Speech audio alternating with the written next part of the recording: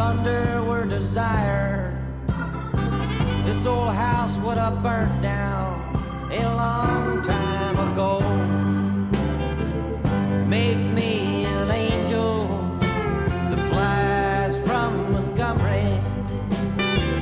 Make me a poster of an old rodeo. Just give me one thing that I can hold on to believe in this living is just a hard way to go. Boom, we're going just like that. Welcome back, ladies and gentlemen, to the High Button Podcast. I'm your host, Justin Belanger. Today's episode is brought to you by ProLineStadium.com, Atlantic Canada's home field for great sports betting. Play stadium bets for the best odds, featuring spread lines of 1.95 per side. ProLine players also score access to great regular promotions. Right now, every $25 wager on hockey will earn you a $10 free play token on basketball. This offer is valid on ProLine and Stadium Bet wagers until March 13th. Play tokens must be used by March 31st. Get in the game today at ProLineStadium.com or download the ALC app today. Must be 19 years of age or older. Please play responsibly. Today's episode is also brought to you by Generous United. Generous United is a membership-based buying group headquartered right here in Atlantic Canada. Their mission is to make sure prescription drugs are more affordable so we can all live a healthier life. We're almost out of this pandemic. Maybe, maybe not. Nobody really knows what's going on. But I know one thing. We could all use a little bit of extra help when it comes to financial health care. If you could save one aspect of health care, whether it be a massage, acupuncture, dental, whatever it is, you're going to be able to save money on other things like prescription drugs. So head on over to generousunited.ca and see if there's anything that they can be doing for you today. Boom, I love it. Monday morning podcast. Welcome back. I hope everyone had a good weekend. I know we had a couple snowstorms there. A couple things got canceled. A couple things got pushed around, whatever it may be. But I hope everyone was able to relax, enjoy the weekend, put your feet up, have a cold one, and look forward to the future here as potentially this pandemic restrictions could be slowing down. That's what they're saying. It's tough to get excited about anything in today's day and age unless it's concrete. But hey, there's a date. I think it's March 21st that things are going to be eased up. But nonetheless, exciting future ahead for this company, for everyone listening, for business, for sports, for family, for travel, for everything. So it's nice to have something to look forward to.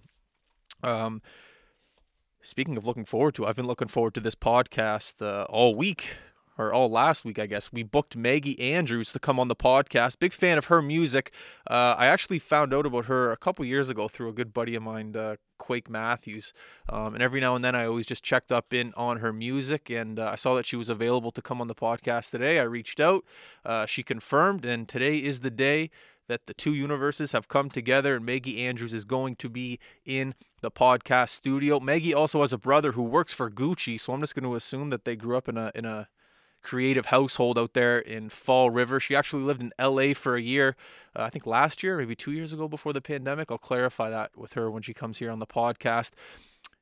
Great musician, great singer, she has millions and millions of streams on Spotify. One of my favorite songs by Maggie is Honda Civic. It's going to be a great episode. I'm Justin. We're talking to Maggie Andrews. This is the High Button Podcast. Here we go. You know what comes next.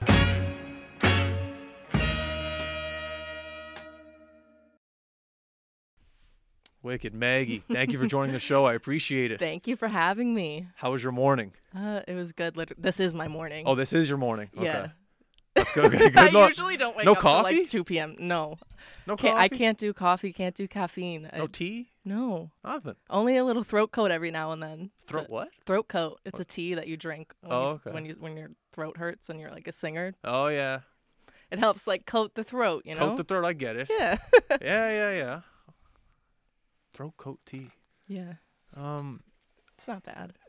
Anyway, so I just want to say thank you for coming on the show. Jeff was telling me all about you. I heard about you probably 2 years ago with a friend of mine, Quake Matthews. And then I found out, then I found out you have a brother who works for Gucci, and I'm like, oh my God, this girl must have grown up in a creative household. So like, where did you grow up, and what was your upbringing like? So I grew up in Waverly. Okay. I have 4 older brothers. 4. But they're like, I have 2 like way older brothers that are from my dad's first marriage. So they're not my stepbrothers, but they're my half brothers. Okay. But we don't like say half brother. And then I have twin brothers who are 26. So I grew up with the twins in the house and me. The older brothers were gone. So no one else is really musical except for my 3rd oldest brother, Trevor. When I found out, like, I had these older brothers, I was like, no way. Because he was, like, an Olympic snowboarder and pro skateboarder. And then he's, like, going on tour in, like, Japan and all these places. And I'm like, I want to do that. Like, this isn't real. Because to me, I was like, he's so famous. And then I was like, I want to be like that. But the twins, you know, they're very, like, sports, like, wrestling, a lot of, like, mixed martial arts. They do all that stuff. And then my oldest brother, Robin, he designs video games. So, you know, there's like creativity in between the siblings, but I think mostly I kind of just figured it out for myself that I wanted to, you know, mom doesn't sing or like do anything like that. No, none of the twins, like they don't sing or do anything like that. I was like, you know, I'm the only girl. So I figured it out. Are you the youngest one out of everyone? Yeah. So everyone's protecting you. Yeah, I'm the baby. How did you find out that you had a passion for creating music? I mean, when I first met Trevor, he brought me some like CDs, and I remember he gave me my first CDs.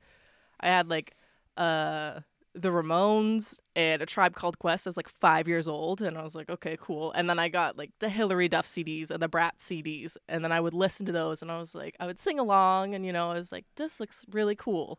Hannah Montana, grew up with her, and then, you know, I was just like, that's so cool that she gets to do that. I want to do that. And, you know, I always was like writing poetry and stuff, and then eventually I got a guitar and was like, these are songs. Like, so then I just turned the poems into songs. Oh, yeah. Yeah. You ever play Guitar Hero growing up? Yeah. Well, only when my brothers would let me. I used to get like beat up every second day by them, so, you know.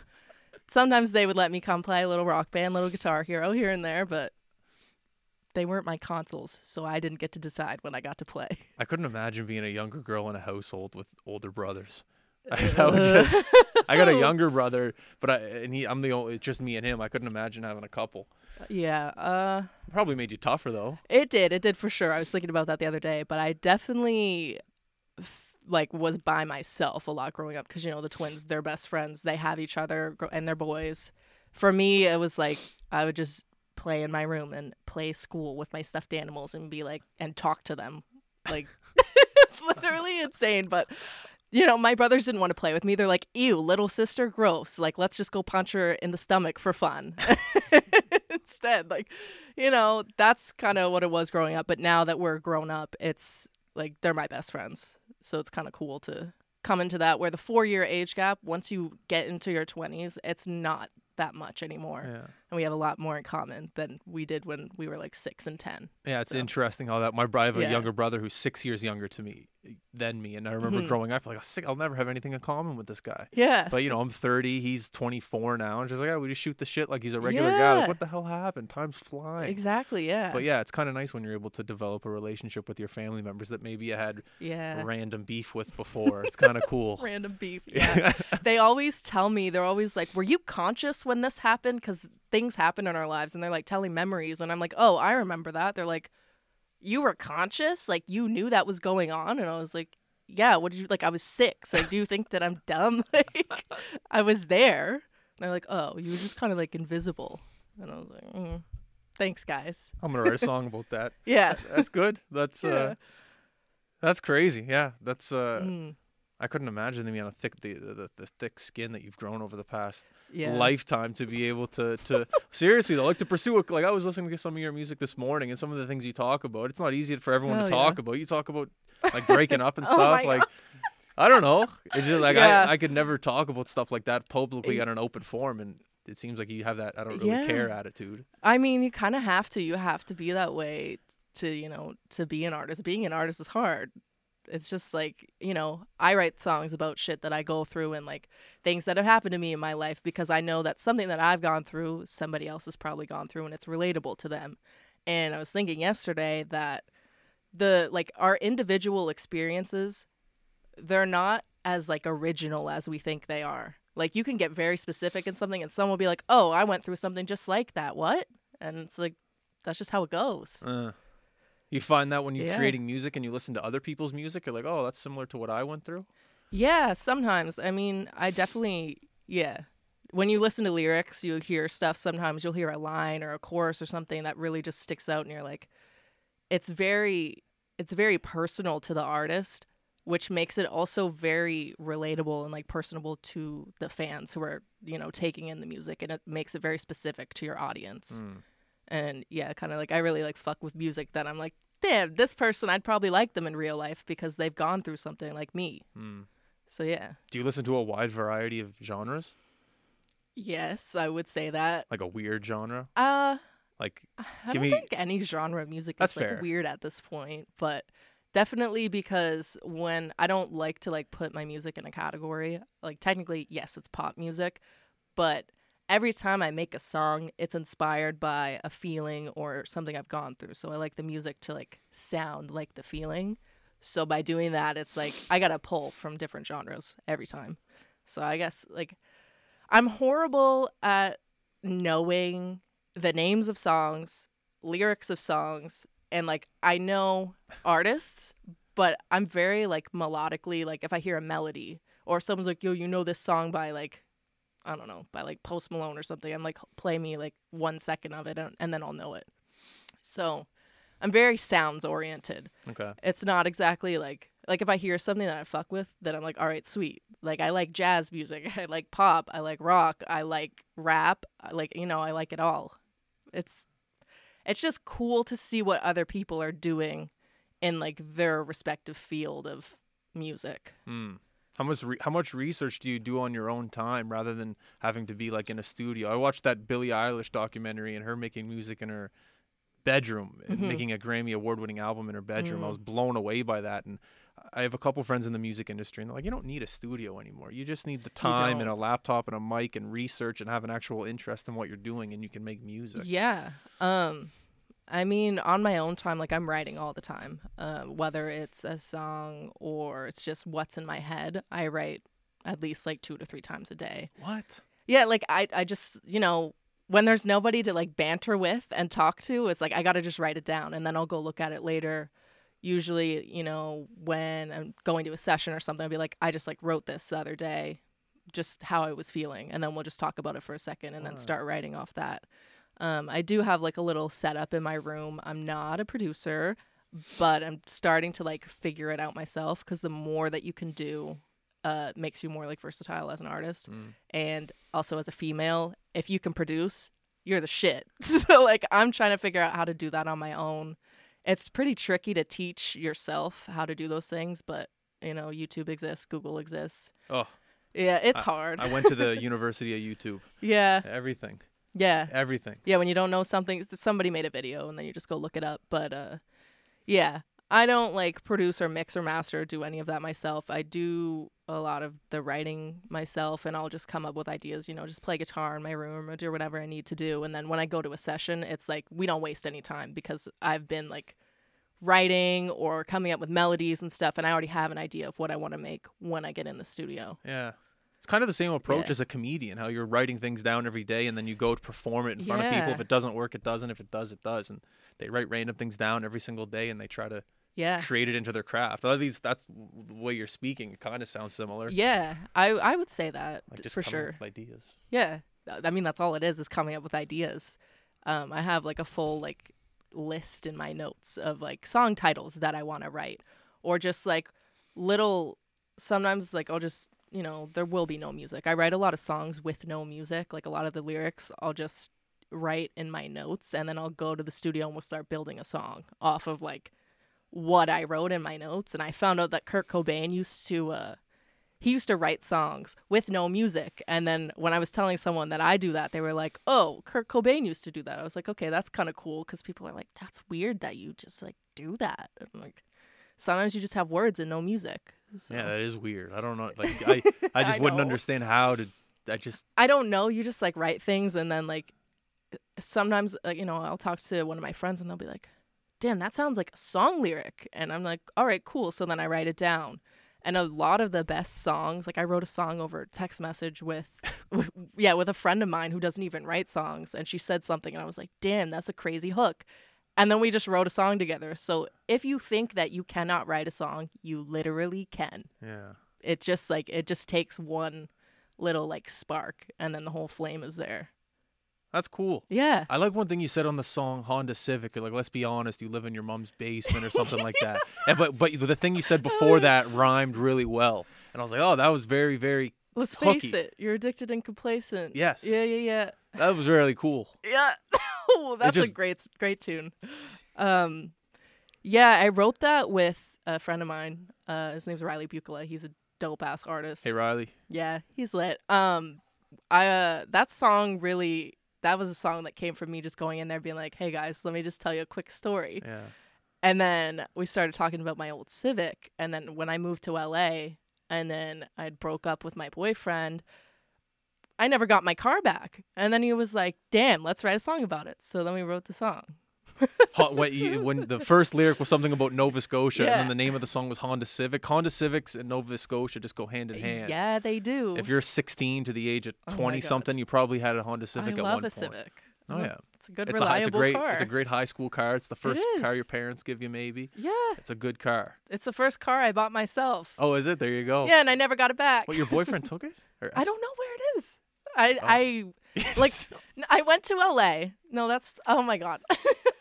I went to LA and then shit was all good. I went to go visit my brother and like hang out with my nephew and be with my family and then like record some music for 2 weeks. And over that 2-week period, I got like my ex accused me of like being a porn star, like sent me a screenshot literally of like page 46 on Pornhub, like straight up was like, this is you. And I was like, come on, bro. Like, that is not me. It's like, you're such an LA girl now. And I'm like, ugh.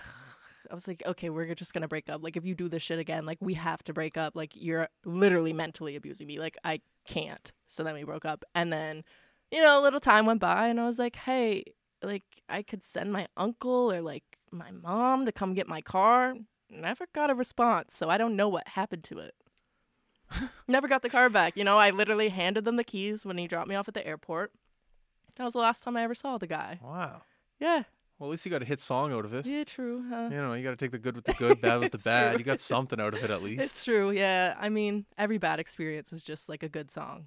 So We find that with the podcast. Every bad thing that happens Yeah. with the company, it creates for a hilarious story. exactly. It's just nothing ever exciting happened Yeah. from saying, "Oh, I had a bunch of money. I sat on a couch and I went on Yeah. my yacht and I drove." Like, it's cool, Exactly. but like the grind is the funny. Have you watched the Kanye documentary? Yes. Oh my god, It's so good. I'm blown away. Like, oh my gosh. Me too. What you're on? Do you finish Yeah. both episodes? Yeah. I think- watched the last part last night or the second part. Episode 3 is Wednesday, I think. Yeah. It's so weird to me seeing that guy in public and no one freaking out. It was- I'm like on a Kanye kick lately, but I also kind of like feel like Kanye sometimes because just watching that, I was like, nobody believed in him, and people don't believe until they see something.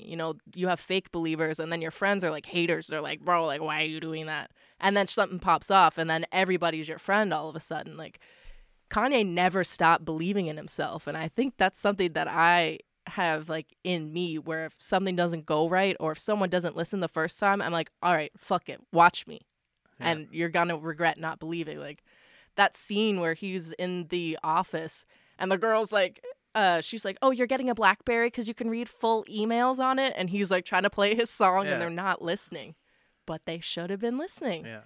You Can you know? imagine hearing Through the Wire for the first time and you're busy writing an email? You're like, all right, buddy. Like, you imagine that? Family business. It's like Bob Dylan giving you a guitar and you're like, thanks, buddy. Like, what? Like, Yeah, just like, not what's even knowing. this? Yeah, just like that I think was that was episode 1, I'm pretty sure. And they went to the Rockefeller offices. Yeah. And he just walked in every office and started playing his album. And everyone's like, hey, man.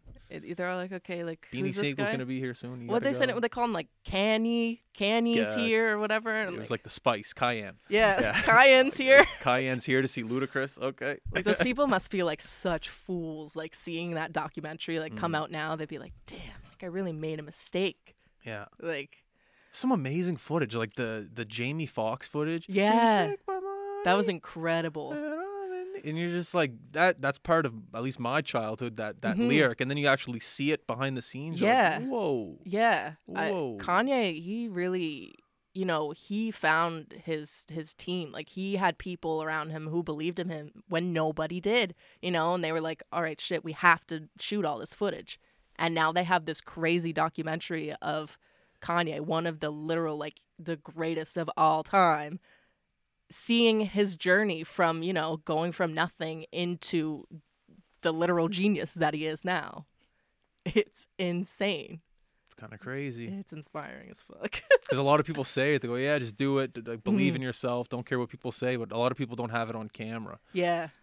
It's Yeah. it's interesting just to see how that perspective actually works. Like, people talk about it, but to see it on camera, him go up to Jay-Z and Jay-Z not even know who he is and keep walking by, and it's just like, whoa, there was a point where Kanye was a nobody. Yeah. It's kind of cool. When he sees the little kid in the hallway and he's like, you know me, like, I wrote this song and this song, and the kid's like, cool, and then just walks away. Yeah. And like, But that's the kind of level of belief you have to, like, promote yourself. You just have to, like, hell yeah. if it's You just have to do whatever you like. You got to do whatever you need to, and Kanye like worked hard as fuck for everything that he has, and he's incredible. Like, such an inspiration. When I was in grade 5, my sister-in-law was on tour with him, and she got me like a signed shirt from him that I also lost in the breakup, where I also lost my car. But I was thinking about it. I was like, I had this shirt from the Kanye West Glow in the Dark tour, and like he really wrote my name on the shirt and signed it, and then she like sent me the shirt, and I was like, this is crazy. And that's like grade 4 or 5, like no one cared about Kanye West in my age group. They're like, who's that? And I was like, this is crazy. The guy who wears the shutter shades, like, you guys are kidding me right now. wow, so it wasn't even College Dropout. That would have been like 808s. Yeah. Oh yeah, because how old are you? You're 22? Yeah. Okay. Because I remember listening to College Dropout in junior high on someone's iPod Shuffle. It was just this little iPod rectangle the thing. the big one. It was like long and skinny. And it's like 2 gigs. Yeah. Or no, it was like 500 megabytes. I couldn't tell you. And I remember listening to that with like my buddy, and we'd be splitting the headphone driving to La Crosse, and it was just so different, so unique. But going back to like the guy that wears the shutter shades, that's later in his career, and he's like kind of an established star. Yeah. To have that'd be worth some money today. I know. Where is it now? Like, it probably went to Value Village, and whoever has it now, like give it back. They're like, who's Megs? Like, what's going on? I don't know where it is. I don't know where any of my stuff went, but that is something that I wish I still had to this day. I never wore it. I think I wore it once, and then I always like kept it folded up and in like such good condition, and now it's gone. It's a bummer. I know. It's okay. Was the t-shirt like a Kanye t-shirt? Yes, from his tour. It was a Kanye West Glow in the Dark tour. It was a red shirt with yellow writing. It had the bear on it, and it had the shutter shades on it, and I was like, this is cool. Like the teddy bear? Yeah. It's like, I wish I still had that, but it's okay. It's all right. Kanye, I'm coming to get another shirt one day, You'll be back. You'll get another one. I'm coming to get a feature, actually. Put me on Donda 3. Is that the next album? Is Donda 3? I mean, Donda 2 just came out, so like. Did it? Yeah. I haven't even. It's on the stem. It's on the stem player, but I do have. What is that? I heard that. It's this little thing. It's kind of like an MP3 player, but you can separate the stems of the song. So you could like separate just the vocals. You could separate the drums or like the synth or whatever, and you can like play around with it, I guess. How much is it? $200. So the only way to listen to Donda 2 is if you buy the stem. I got the songs on my phone. Oh, I got it. yeah. I got the link off Twitter. It's so cool though, the stem player. I think you'd like it. Did you get That's one? right. No, but I've like seen I didn't TikToks get and one. stuff. Like I wish I could like Oh, yeah. I'll look at it after this. Yeah, it's I like the think new you'd like MP3 it. player, I think. The new MP3 player. They're going back and they're I don't know. Someone sold like an iPod Nano for $30,000 the other day on eBay or something. Stop. Yeah, I saw that. I was like, I have an iPod Nano. Like, can I make $30,000 off of it? I gotta start holding on to stuff. Like I know. things are gonna be worth money one day. Like the Pokemon thing. Oh my the- god. Do you Don't get own me an started Do you on own an Pokemon NFT? cards. No, but my brother is like the top 3 NFT seller in the world. The Gucci Ghost. Yeah. What's his name again? Trevor. Sorry? Trevor. Yeah, He- Trouble Andrew. Trouble. Yeah, they call him Trouble. Was he the kid like in school who's drawing on his notebook? And I He didn't finish school. He dropped out in grade 10. see that's even better. I know. Our dad always told us, like, growing up, if you want to do something, do what you love and you never work a day in your life. And, like, do it to the best of your ability. If you want to be a garbage man, go be the best garbage man in the whole world. Trevor loves snowboarding. So when he was 16, he dropped out of school. And then he was, like, the Canadian freestyle champion. What? Yeah. Where does he live? Is he in LA? He's in LA now. Yeah. Oh, he my was God. he moved to BC first. And then, like, Coca-Cola was his first, like, major sponsor. And then he lived in New York for a long time, and they moved to LA maybe four years ago now. Who's they? My brother, sister, like their Oh, family. sorry. Okay, they sorry. moved, but yeah, no, just his whole story is like so inspiring to me because I'm like, damn, like he dropped out of school, and I had moments where I was like, I want to drop out of school, but I finished high school. I did drop out of university though, but he just went after it, and it really he works harder than anybody that I know. Like, he really put the time in. And then, when his snowboarding career stopped because of an injury, I think that's when he really started. He's always done a lot of, like, cool art and shit. Like, so dope. But the Gucci Ghost thing happened. He put a Gucci sheet over him and cut holes in it, and he would skateboard around New York, and people would take pictures, and that's where the Gucci Ghost came from. And then he did the... I have one like on my neck. He did the the Gucci Ghost, and that's what he would tag around New York City. And Gucci had the option; they could have either sued him, but they hired him instead, and that was the best decision that Gucci could have made because they made like a big comeback after that. It is everywhere. Yeah, and then now the Gucci led to my brother being able to be an artist. Not just do the Gucci collaboration and all that stuff. He's his own artist, he has his own clothing brand, and he sells paintings, and he makes like these insane paintings. I lived with him for 3 years, so we became really close during that time, and we'd hang out in his studio, and I would just watch him paint for hours, and like seeing him do what he loves was like, I was like, I need to go harder in the things that I love. So then I just like kept doing that. But he's a big like do it yourself. Like, so I was like, just if no one's gonna do it for you, you gotta fucking DIY. And I'm like, okay, cool, DIY or die. And then he's oh my god, he's probably like my right hand, like number one supporter, pushed me into like every amazing thing that I've ever done. He to talk about nepotism for like 1 second, I think that I might be a little bit of like a nepotism baby, slightly, because, and I will acknowledge that because I know like later on people are going to be like, why is your brother's name in blue on Wikipedia?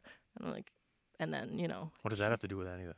I've seen it going around on Twitter, like people are like being like made fun of, or just they're like, your career is only so good because your parents are this person and they couldn't, but that's literally how everything works. It's who you know. And it's like what rooms you can fit yourself into. Yes, it's how hard you can work, but it matters who you can meet along the way. But my brother definitely, if he didn't live in LA, I don't think I would have gone there when I did. And like just living with them, I was able to move to a new place where my career was able to become like what it is now. And I was able to meet people. I met a lot of people through him, but I've also met a lot of people on my own. But just by being able to live with them in LA, in a new city, I was able to find a whole new group of friends and just network with tons of people who do what I do and are better than me, and I could learn from. And I owe it all to him, because without him and his support too, like the whole way through, I definitely would not be where I am today, or like even doing music. I don't think. So definitely yeah, his whole story is insane. Like, oh my God, I could just like talk about it forever. Well, that's sick. We got to give yourself some credit. Like people, tons of people give me advice, but Yeah, it's what you do as a of course. individual. But it's an action business. You can either sit there and take all this advice and just feel good, or you can take the advice and go out and do it. And it seems like you're doing it. So well, yeah, if something doesn't work, then you need to do something else. And like, I flung myself into like a little bit of a situation last year, and it took a lot of months to get out of it. And like, I'm out of it now. But what happened? I recently got out of my label deal. I've been released from my label, which is really good for me. But last year in July, I started, it was good at first. It was great. We did the whole trilogy. We released the song with Bear. Like, we did all of that stuff, and it was cool. But then I went to LA, and then things got really, really bad. And like, nobody talks about like the hard parts of being an artist, but there's a big high when you release a song because you're getting all this attention. You have the streams, like people are writing articles on you, you're doing interviews, you're doing like people are reaching out to you, and you have, all eyes on you. But then when that starts to decline, you start to get really like down on yourself. Like, am I doing enough? Although I was like working every day and doing all this stuff, I wasn't putting out any more music. And then I just started to think like, they flew me out to LA, and from the start, my ticket didn't have my last name on it when I got to the airport. And this is flying during COVID times. So there's 3 flights out of our airport a day. Like, I'm at the airport at 3 a.m. They're like, you can't get on the flight because there's no last name on your reservation. I'm like, what? Like, can you guys just put one on there? Like, no, if you want to get on the flight, it's going to be $2,500. I was like, oh my God, like there's one more flight out of here. Like, I need to get to LA today. So I'm like calling everybody at the label, like every single person. It's like 3 a.m. No one's picking up. Like, I called like everybody like 20 times, and I'm like, okay. Like, what do I do? Then finally, someone calls me back at like 10 a.m. I'm like, there's one flight left that leaves at noon. My COVID test results are going to expire or whatever because you had to get them like 3 days before. I was like, please, like, I got to get on this flight. So they get me the flight. I'm like, okay, everything's all good. Like, let's just like calm down, reset, whatever. Then I go to LA. Things were good when the first couple songs came out, but it was like the lack of communication. And then I just really started to realize that long term, being at this particular label wasn't going to be a good decision for me. And it wasn't going to be somewhere where I could grow. It was good at first, and it was like a cool little like stepping stone. But like, my mental health was horrible. I wasn't meeting anybody new. There were a lot of things that they said were going to happen, and then they didn't happen. And I was just kind of like, I can't do this anymore because, I used to live in LA, and then I moved home during COVID, and then nothing. I felt like I was doing all of the work, and I was like leading all the creative, and like all the songs that were coming from me. It wasn't anybody that they had introduced me to the whole time that I was there. I've literally I've never even met them in person. Anyway, so it's just like a big thing because, you see all the time, like, it's hard for artists to get out of label deals. It's really difficult because, when you sign a contract, that's a contract, and they will hold on to you as long as they can. But I was really lucky in this situation where they did agree to let me go, but it took like 9 months. Like, I had sent an email in July and then didn't get a phone call till September. And then from September until literally February, I was like, what's going on?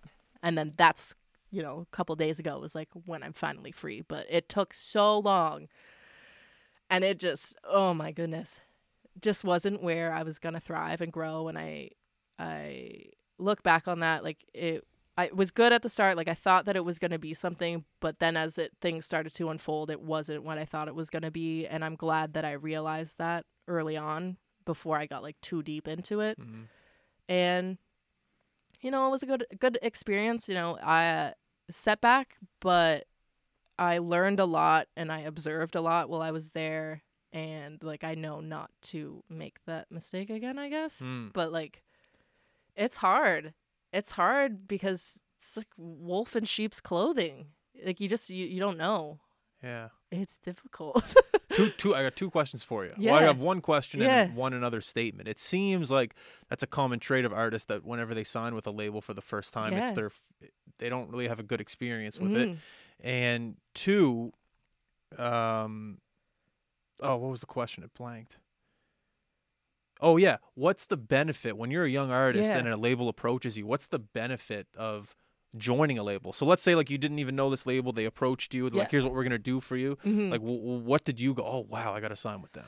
Okay, well, I signed with them during COVID, like quarantine time. And when I was in LA, that was like hotspot of the world, super bad. Like we didn't leave our house for like 6 months. Like we were inside every single day for the first like 3 months. We didn't go outside, like didn't go for a walk. Like we were inside, locked down. And also the riots were going on, like all this stuff was happening. And like I was living with my brother and my sister-in-law and their kids. So I was helping like take care of them every day and cleaning the house. Like stuff was just like How old are the kids? Radic is the oldest. He's turning 8 this year, and then there's twins, boy and girl, and they're turning 3 this year. That's young. It's tough to Wait. be locked in a house. No, they're turning 4. My bad. Yeah, They're that's turning- still a young age. Yeah, it was hard, you know, because Yeah. they were 2 when Yeah. all that started, and it's like they're babies, like Yeah. you know, they're not getting the child experience. Even Radic, he was 5 when it started. Like I felt so bad every day, you know, it's online school and all this stuff. I'm just like, man, I wish we could go outside, but it was so bad, especially during the first wave. Obviously, like we didn't know what was going on. So that was happening, and you know, I didn't have as much time to work on music. I got approached by Sony actually, and they had sent me over some like beats or whatever. They were like, what can you do? I was like, okay, cool. So I was like upstairs when the kids would all be asleep. Obviously can't be that loud, but I'd be like whispering into a microphone, like trying to make these little demos for Sony. So I did like make one, and then they were impressed and they like made me an offer, but I said no. I turned it down.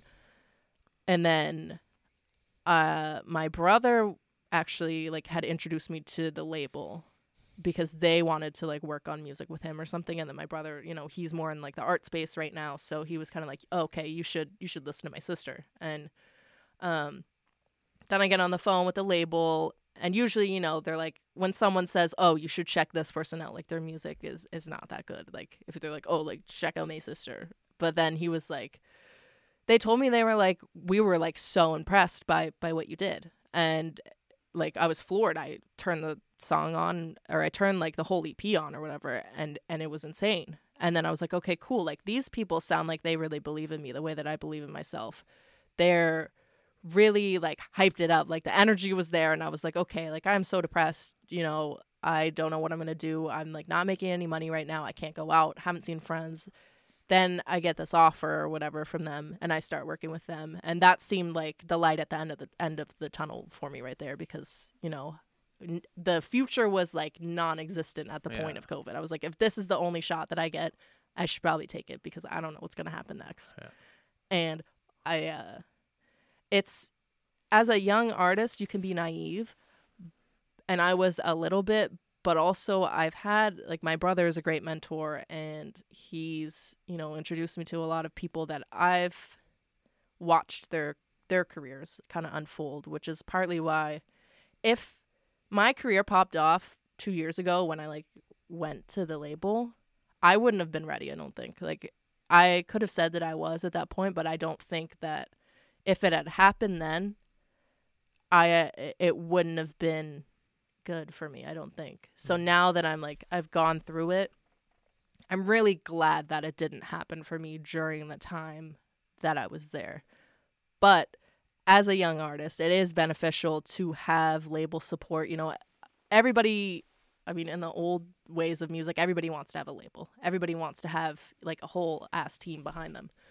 But when you go to a label, you know, there's people who are at the label before you. So I figured it would be cool for me to go to a smaller label, because it's not like Cardi B is at the label, or like Post Malone's over there and they're like, all right, shit, we got to get their album out. I felt like, you know, they made it seem like I was going to be a very big priority to be there. And I was at first. But then after like the project came out, things started to slow down. But from going there, they told me that they knew all these people, and I just kind of had a moment where I was like, I need to like separate myself from like my brother and all of that, and like kind of find my own way. So this is just like a stepping stone in doing that. But yeah, it can really help your career if you have a label, if you have the right people, and if you have a good team. And as a young person, it's appealing because, I was broke. I didn't have any money. So then it's like, okay, these people are ready to invest in what I'm doing because they believe in me. So that was something that I was like, okay, shit, we should probably do that. And then I had Andy Hines direct like my music videos, and I was like, okay, that's cool as fuck. Like, let's do that. So that was all like the cool, fun, exciting part for me. And I had the Black Bear feature ready to come out when I signed there, and then it was like whoosh, and then all that happened, and then I was like, okay, what's next? Because nothing has changed. It sucks you can't do live performances either after having a hit song.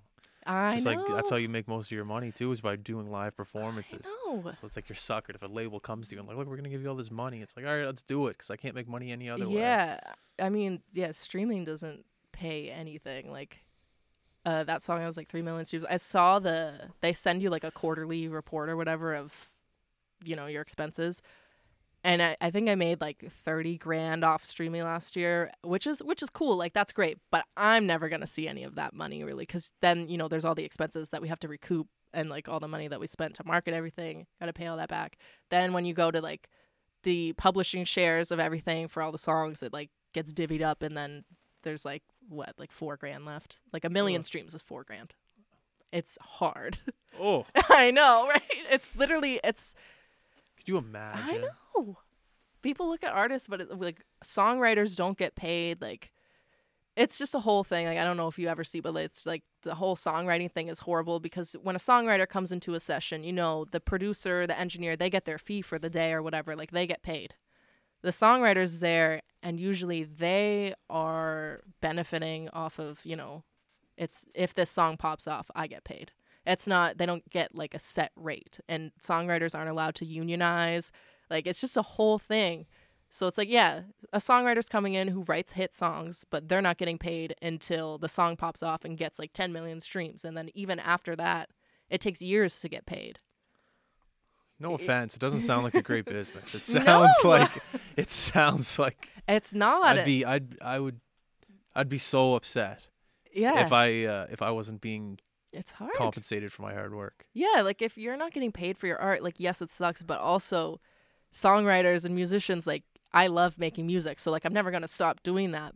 But also as we just as artists, we are the people that are leading the industry. It's not the people that work at the labels. It's not the people, the managers or whatever, because without the artists, there is no art. You know Afy from Bahamas? No. So he's an artist. He has a band, Bahamas, from Toronto, moved here as a wife, and he came on this podcast probably 2 years ago, and he said the problem with the industry is that the labels know that the musicians will make music until they die. Yeah. That's all they want to do. True. That's all they know how to do, and the labels know this, and they know how to take advantage of Yeah. it. And he's like, that's the issue, because at the end of the day, what am I going to do? Not make music? No, I'm going to make music till the day I die, and the labels know this. So there's an issue there within that line of communication. That's what he said, and that really resonated with me. And as you're talking here, it seems very similar to your case. Yeah, I had a really hard time because it felt like, last year I really hit like rock bottom, and I was like, damn, like I was like Googling how can I damage my vocal cords so I can never sing again. Like that's how bad things got for me, and I was like ready to do whatever I had to do, because for me to love making music, and that's all I've done like every single day for at least like the past 4 or 5 years, and then since I was 10, like that's all that I've done. And for me to have a moment where I'm like, if I can't find my way out of the situation, I'm just gonna quit music. I don't want to make music anymore. Like for me to say that to myself, like that was hard, because that's my passion, that's what I love. And then to still like, I just had to like ride that shit out, and like I'm here now. But I was like trying to figure out what else can I do, because if I'm trapped in this thing where I like cannot get out, what do I do? And like nobody can really help me. I was like, I'm broke. Like I can't put any music out. Like, what do I do? And then I just had to wait. Like I really just had to wait, and I hate waiting. Yeah. Well, you and Hate everyone waiting. else in the world, everyone's waiting. Yeah. Well, I guess maybe not in the States. They're pretty much open, but Yeah, there. All the concerts are coming back. yeah. Itching. Do you have any Itching plans to go one. back down there anytime soon? Yeah, I'm trying to figure out. I'm doing a song camp next week, like here. Gordy Sam is. It's not a Gordy Sampson song camp. It's a Jones and Jones song camp. It's like Sherry Jones, her first song camp as her own company. But Okay. she helps run like the Gordy Sampson ones and stuff. Where's it at? It's in Humberts. It's at Rob Steele's Castle Ooh. in Humberts. I know. That's Rob Steele's Castle. Yeah, I got I got invited to my first song camp with like Music Nova Scotia. I've never really been like recognized by the music industry around here because I didn't make my career here. I made it in LA, and like I guess I wasn't here. Like I never got a grant from Music Nova Scotia. Like I didn't build my career off any of that stuff, and I don't really know anybody in the industry around here. So then, when they invited me to the camp in October, I went. I was like, cool. Like I've always wanted to go to song camp, Nova Scotia, little camp rock action. Like hell yeah, let's go.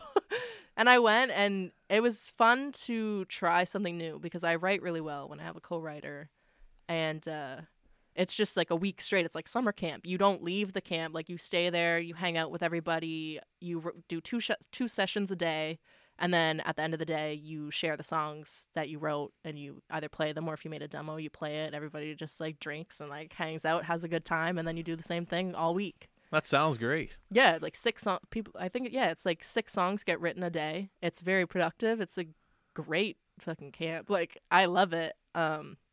But yeah, Quake was at the last one, and that was like the first camp I'd ever been to. Oh yeah, he was telling me about. Yeah. Okay, I know which one you're talking about. Yeah, so to have Quake at camp, because they were like, don't expect to be making the music that you usually make, like pop music, because they were like, most people who come to the camp, they make like folk singer, songwriter type music. And I'm like, all right, cool. Like it'd be cool to write for somebody else. And then Quake came to the camp, and then I'm like, okay, shit. Like if we get in a group, we're not making music like that. So Quake and I get in the room, and we're like, put the guitars down or whatever. Sarah, she was the producer of the session, and I was like, open up Splay. So I was like, play me like a loop right now. And then she found one. I was like, put that in and put some 808s under it. And then she just made this crazy beat. And then Quake and I are like, okay, like, what are you feeling? I was going through a breakup, weird ass thing during that camp too. Quake was like, we're not writing any like sad stuff. I'm like, all right, fuck, okay. So then we just wrote this crazy rap song about like a Tinder date from hell. Like you go on a date with a girl from Tinder, she's crazy, like she's a psychopath. Like Quake's like, it's literally about me taking Quake for a drive down a dark road, gonna kill him. Oh, so you guys are on the date. I got you. Yeah. Okay. I play the part of the crazy Tinder girl. Quake plays the role of scared man who decided to go on date with crazy girl. But no, that was like we made a couple songs like that, and then you vote for like the best song of the week or whatever, and that the one song that we did came out as like the best song of the week, and I was like, shit, it's my first camp. Like that feels good to be to have like written the song that everybody loved the most. I was like, I want to come back and do it again. So now we're gonna do that next week. And Quake is also going to be at the camp next week. Oh, so. Is he at the castle? Yeah, at the castle. Man, I want to come. Quake at the castle. You need a podcast guy there? I don't know. I mean, who's doing it? It's Sherry Jones. It's Jones. Sounds like a pop. Yeah, it does. It does. I love Sherry. I don't know. She's like the Music Nova Scotia queen. But it's cool. It's cool to be like immersed in the industry a little bit around here. I moved back at the end of 2020, and I didn't really have any friends here. Like I have a couple of my best friends from high school, but I don't have any like music friends. And then I became friends. I don't know if you know like Ate and Jax. They're a little duo. Oh, the boys. I'm gonna take it to the movie. She got a booty. What up? Yeah, Yeah, I like them. They're funny. Yeah, I love and them. they're good. Yeah. And they're like in the tennis ball or the tennis. Yeah, in the tennis court with Yeah. they're dope. I love them. I met them. She got a booty. What? And then I became friends with them, and then then I met Kyle Sunsetto. Like and they were like my most talented musical friends that I met when I moved back here, and did what I could for them. And the whole point of like being a musician is like, if you have friends that are like on your level, like stop going to search for like people who are bigger than you. Obviously, yeah, you'll meet them in time, but like you got to put your friends on, because otherwise it's very lonely. It's very boring at the top, because you have all this attention from people that you don't know. But then the whole thing is like, who do you have when the show is over, the lights go off, and it's time to go home? The show's done. All the fans go home. Like, who's there for you? So you really just have to like keep the real ones close, because otherwise it's very lonely and very bad. It's literally like, it gets really, really sad. So, I mean, yeah, Ate and Jax, love them. And they kill it around here. They sell out every show that they play. And I think that over the next year or two, I think that they're really gonna like have a come up moment where they get big, because They got some catchy songs. yeah, they're talented. Jackson, the Jax part of the group, he's an incredible songwriter. Like, sweetest little kid I like ever met in my whole life. I just How old are they? Ate's older than me. He's 25. Jackson's younger than me. He just turned 21, I think. Oh boy. But no, I just love them. They like, damn, they work hard too, and they hustle. So I would really like to see them like just blow up. Like, I don't know. Like, I need to see that in my time, and if I can help them do that, then I will, because that's the whole point. 100%. I think COVID has been the toughest on the entertainment industry. Yeah. Sports and entertainment. That's what this business is, sports and entertainment. But oh my God, you know, playing sports with no fans. well, we live stream, so that kind of helped us. But sometimes they wouldn't even let us. There'd be no sports, so we couldn't even go live stream. Yeah. But anyway, That's that's a whole horrible. other thing. But when I talked to Quake, he was like, "Yeah, the way you make money as an artist is touring, Yeah, like live shows, it is. and that's just non-existent for artists right now. yeah. At least here." Yeah. Every show that, sorry, not every show, every song that I made, it's never been performed live, because they all came out during COVID, and then people had tours planned, and then they got canceled, and then they had to like reschedule them. Then everybody's team and their dog was getting COVID, and like, yeah, they were like, oh no, we have to like reschedule. So I'm like, okay, shit, like, when am I going on tour? Do you have anxiety about like performing again? Like, do you forget how to do it? I don't. The last time I performed was on a stage in high school. What? Or unless you wanted to talk about the little song circle at song camp when you gotta like sing a song. I don't perform live. I mean, like, I will, but those songs all came out During COVID. During COVID, and like before that, I almost had the chance to open for like Trevor Daniel at the Roxy Theater in LA.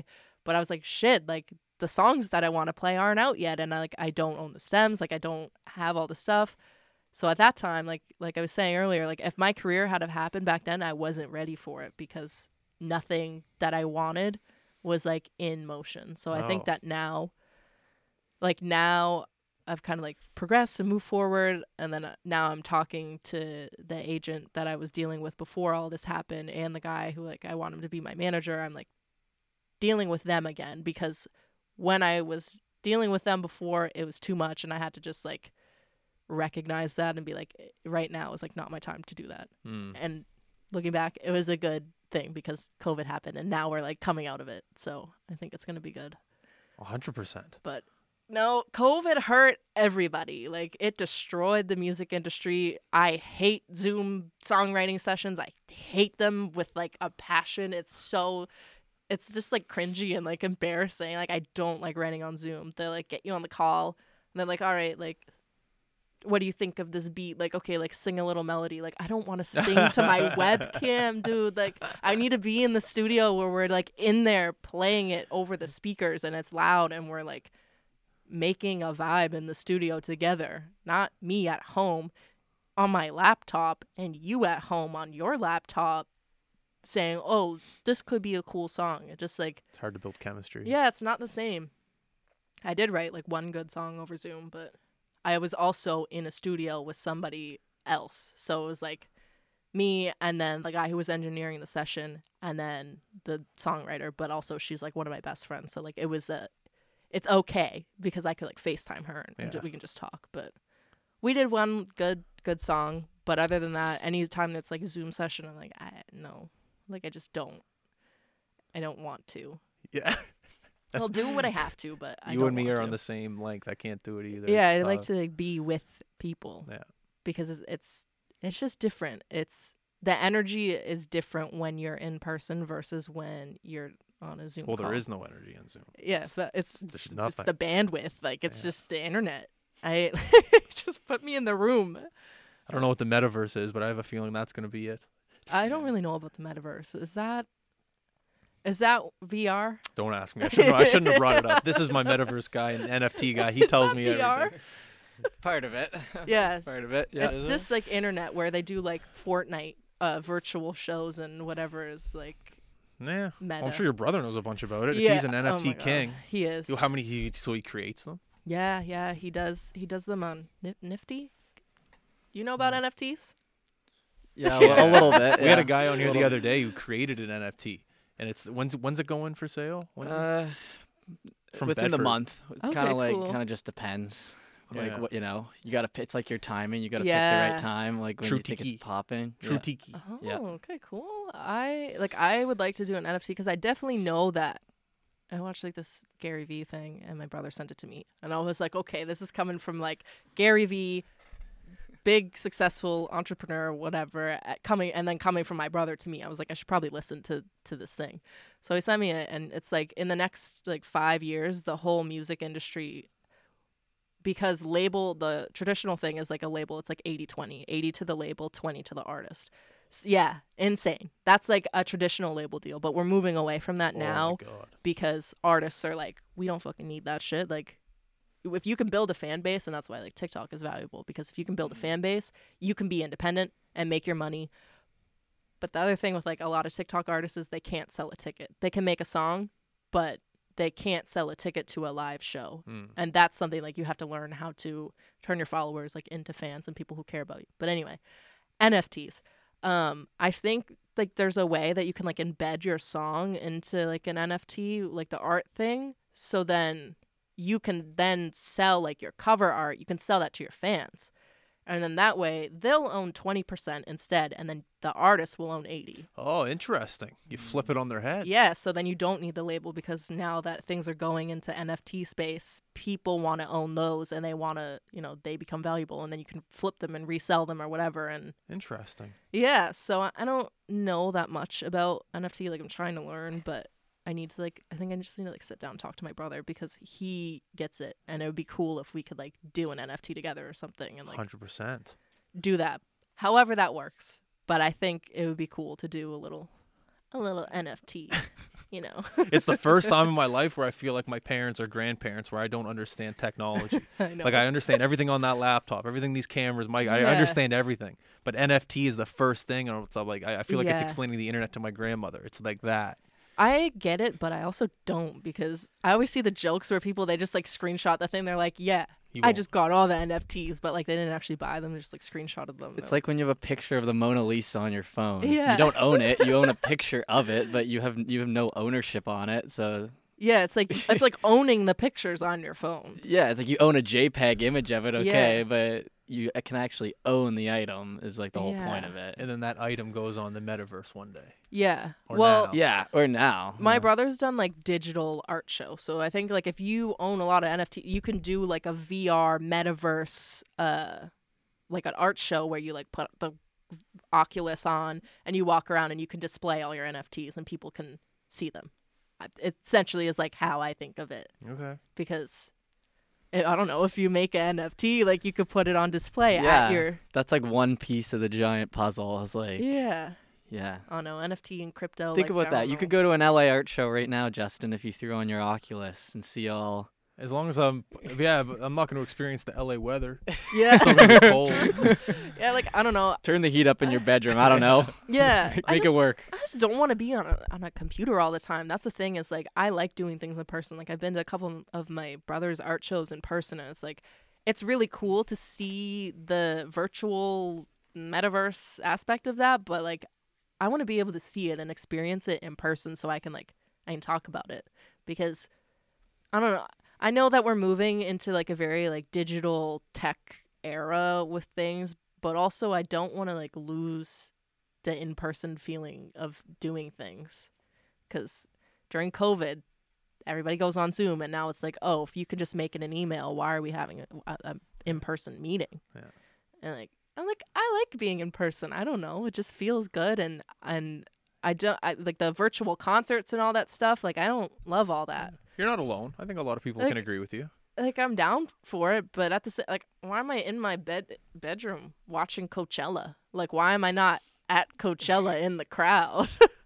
Like, it's not the same. When you go to a festival, you get to dress up, and like, whenever you get drunk, you get a little lit, and you go out to the concert and you have fun. You jump around. Like, if you're watching a virtual concert, you're not doing that. Yeah. I guarantee you're sitting on your couch in your pajamas, like eating a snack. With like, not even like on a speaker. Like you either have headphones in or you're just like watching on your computer with like the laptop sound. Like No. Why are we doing that? I'd rather be in Montreal partying. I think that'd be a different. Yeah. They just released the new the lineup, didn't they? Coachella. Yeah. Holy smokes! I know. I'm That's trying to play big. Coachella. You should. I want to, and I think I'm going to. You know. No, are you allowed to release that? I don't actually know. Oh, I'm okay. telling this as in like you're manifesting it. yeah. Okay, sorry. No, but like I have friends playing at Coachella, so then it's like the next thing is like I'll be the friend playing at Coachella.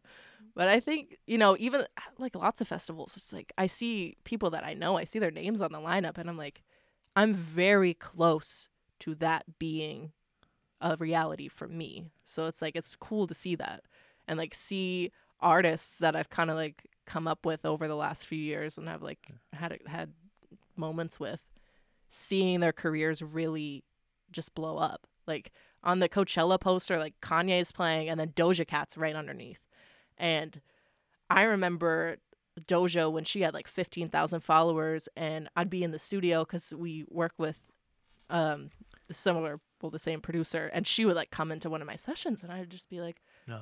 like, hey, and like that was a cool moment. And then to see her on her lives, like producing songs in her bedroom, and now she's like the biggest pop star in the world. You go to the gym, she's on every second song. Yeah, And she's everywhere. I know. It's like watching her go from that, and then also watching her like do all her rap stuff, seeing that come into like mainstream radio. Like the first time I heard her on the radio, I remember I was like, this is a moment, because she's about to become the next biggest thing. And then it really, then I think she kind of like shifted radio too, because now they play a lot of like rap type songs on the radio. They weren't really doing that before. I remember growing up, like, we're just playing a little Down with Webster, a little Headley on the on the radio. I am the biggest Down with Webster fan, but Good to know. Yeah. Yeah. But they were playing like Headley and like a little Justin Bieber. Like they weren't playing like Nicki Minaj and Drake but now they're playing that on the radio, which is cool. It's cool to see that. I remember The Weeknd on the radio for the first time, and he was talking about doing cocaine, Yeah. but he didn't say it like that. Like they were like, I just won a kids MTV award show talking about doing a line of blow. But I remember I have a buddy who loves hip hop, and he's talking to me. He goes, the Weeknd's on the radio talking about doing blow. Yeah. But they think it's. Oh yeah, I can't feel my face. Yeah, I can't feel my face. Yeah, that was That's the song. it. Was that the name of it? That was, Yeah. And he's like, he's tricking everyone. I was like, oh, that's kind of smart. He's tricking everyone. That's very smart. It's a good song. I mean, I can't. he had a big shift in his career too. Like he's kind of like going for like an older, like he's in like the 70s right now. Like The Weeknd is really pushing something different. Like, and I think that's also with his last album that he put out. A lot of people didn't like it at first. I don't think they didn't like it because the music wasn't good. It just didn't sound like classic, The Weeknd from like House of Balloons. Like it didn't sound like that. It was something new that he was doing, and it took a couple listens to like pick out your favorites and to get used to what you were hearing, because where people are no longer confined to like the lines of whatever genre that they're classified as on a streaming platform. So people are doing whatever they want. They're like trying new stuff. Like I saw him live in Vancouver. He was really good. Energetic. He's probably out there for like an hour and 15 minutes. hell yeah. He's wearing like a leather jacket for an hour and 15 Sweaty. minutes. And I was like, holy smokes, buddy. And then he threw it in the crowd. I was like, that's a $10,000 jacket easily. Nice. I want to do that. But anyways, I liked him. He was like Starboy album. Yeah. That's a good one. Yeah. But no, he was good. I think yeah. I mean, I wasn't the biggest Weeknd fan. I have a couple like songs by him that I really like, but he's a great performer. His Super Bowl performance, what was that, last year, was incredible. He's dope. Loved him in Uncut Gems. Oh yeah, that was a good movie. Yeah, it was good. Really good. I saw that in the theater in LA, and it was scary because you know the part where like everything's happening, they're like smashing glass and like all the alarms in the movie are going off. Oh, at the end when they yeah. I was in the theater in LA, and you know I've had like a little fear of like movie theaters from when that shooting happened at like the Batman movie or whatever, and I think that was in New York or something like years ago. Colorado. Yeah, that freaked me out. I'm in the theater watching Uncut Gems. That scene's going on. The alarm in the theater starts going off, like and I'm like, oh shit! Like someone must have came in and watched this movie, planned it out when the best time in the thing is to like cause a commotion. I'm like sitting next to my friends. And like not everybody heard it. Not everybody heard it because it was so loud, but the movie was so loud, and I was like, "Oh my god, like what do we do?" For a second, I was like what does this mean? I'm like shaking, like am I gonna die? Like I'm in LA. I'm like, oh fuck, like people could have guns here. Like what do I do? Like I'm from Nova Scotia. Like please. Anyway, then the alarms go off, and I'm like still shaking. Like what was that? And I never found out why that happened. And I was just like, a lot of people didn't hear it. But like a decent amount of people did, and I was just like, damn, like that could have been like the end of my life. Like I'm glad it wasn't, but that was scary. Jeez, like whenever I go into a room when there's like one or two exits, I'm aware of it. Like I remember in school, when school shootings started to happen, I used to strategically sit in the room where if a shooter came in, I could somehow escape. It's a Starbucks. I think of that, like, okay, if there's a lineup at Starbucks, I'm in the middle, there's one door out, the bathroom's here, how do I get over through, like, the window, like, the drive-through window? You weren't going to lock down and sit down with all the other students? You were Justin was just going to dip out the nearest window. Unless I got, like, a buddy or, like, a girl in the class. Like, I'm not, like... Run into the woods, see ya. Like, whenever I'm with Sarah and we're grocery shopping, and I'll always go to her just like, all right, hypothetical shooter right now, stick to the hip. Yeah. So like we'll be going through the craft dinner aisle, whatever. That's stick to cute. the hip, and we'll go through like a little like routine, like a little fire drill. That's I'm cute. dead serious. That's cute for you guys. I love that. You gotta go. Well, I mean, There's a route. As a kid, like I think, like I wasn't like scared, but I did have like just in my brain like something could happen. So like on the bus, like I would like to sit on the school bus, like on the one with the red handle where you could push the window open in case you know. We'd go over some turns in the winter. I'd be like, if the bus flips over on the side, I can crawl out the window. Honestly. Like, I don't know. As a kid, like, I don't know. Did you remember doing, like, the train safety stuff in school? Did you guys ever do? No, more just fire drills. You never did train safety in school?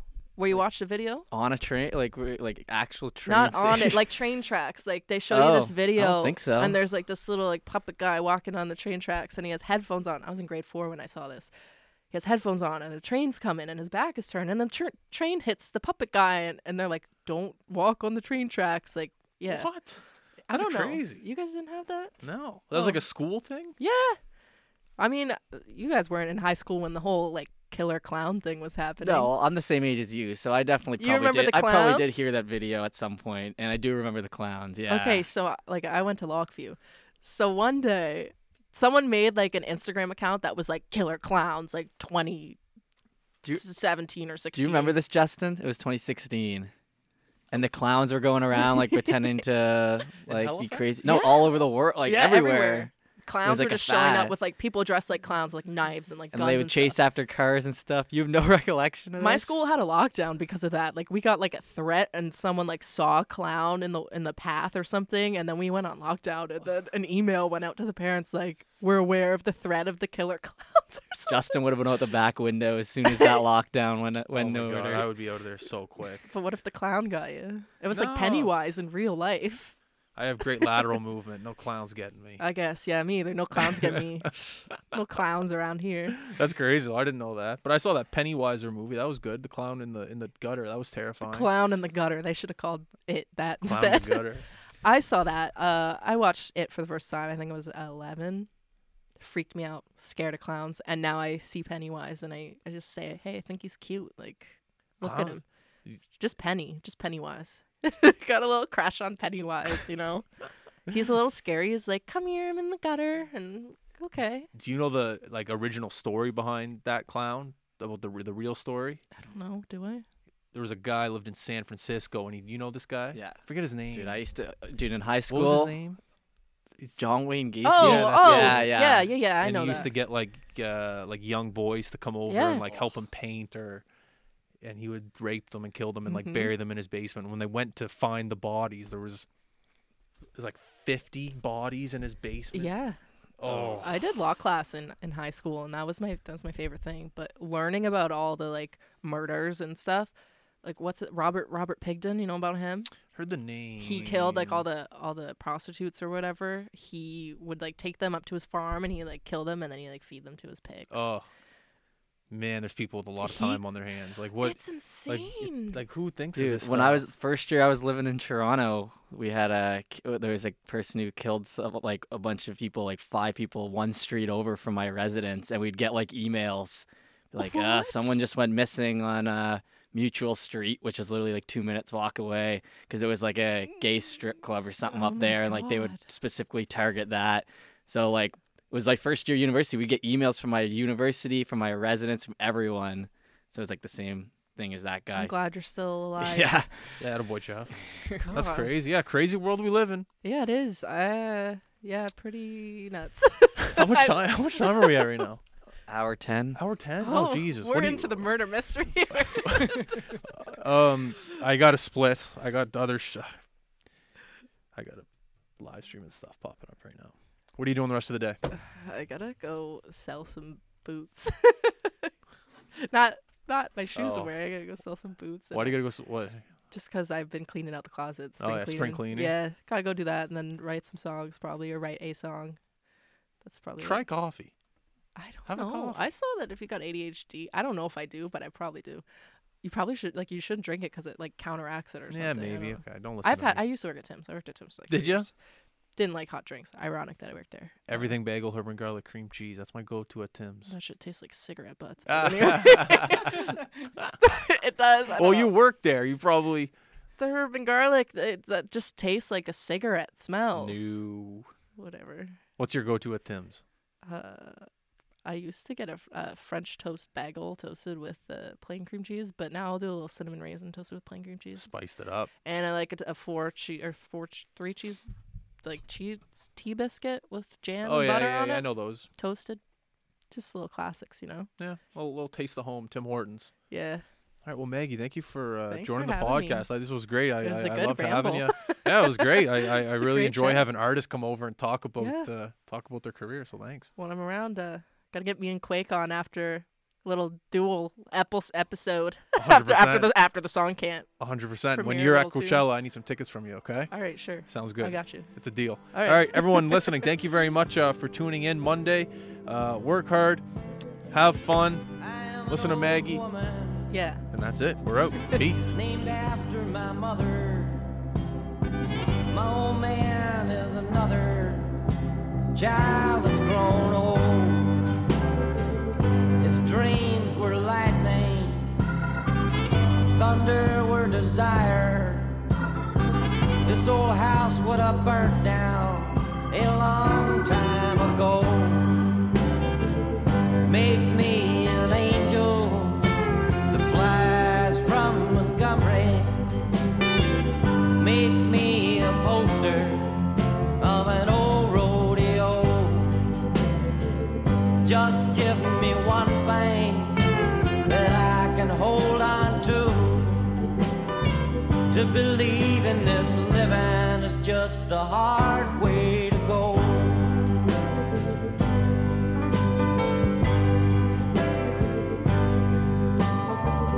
When I was a young girl, well, I had me a cowboy. just a free rambling man. But that was a long time, and no matter how I try, the years just flow by like a broken down dam. Make me an angel that flies from Montgomery. Make me a poster of an old rodeo.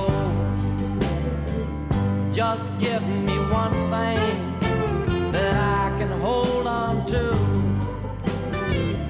believe in this living is just a hard way to go.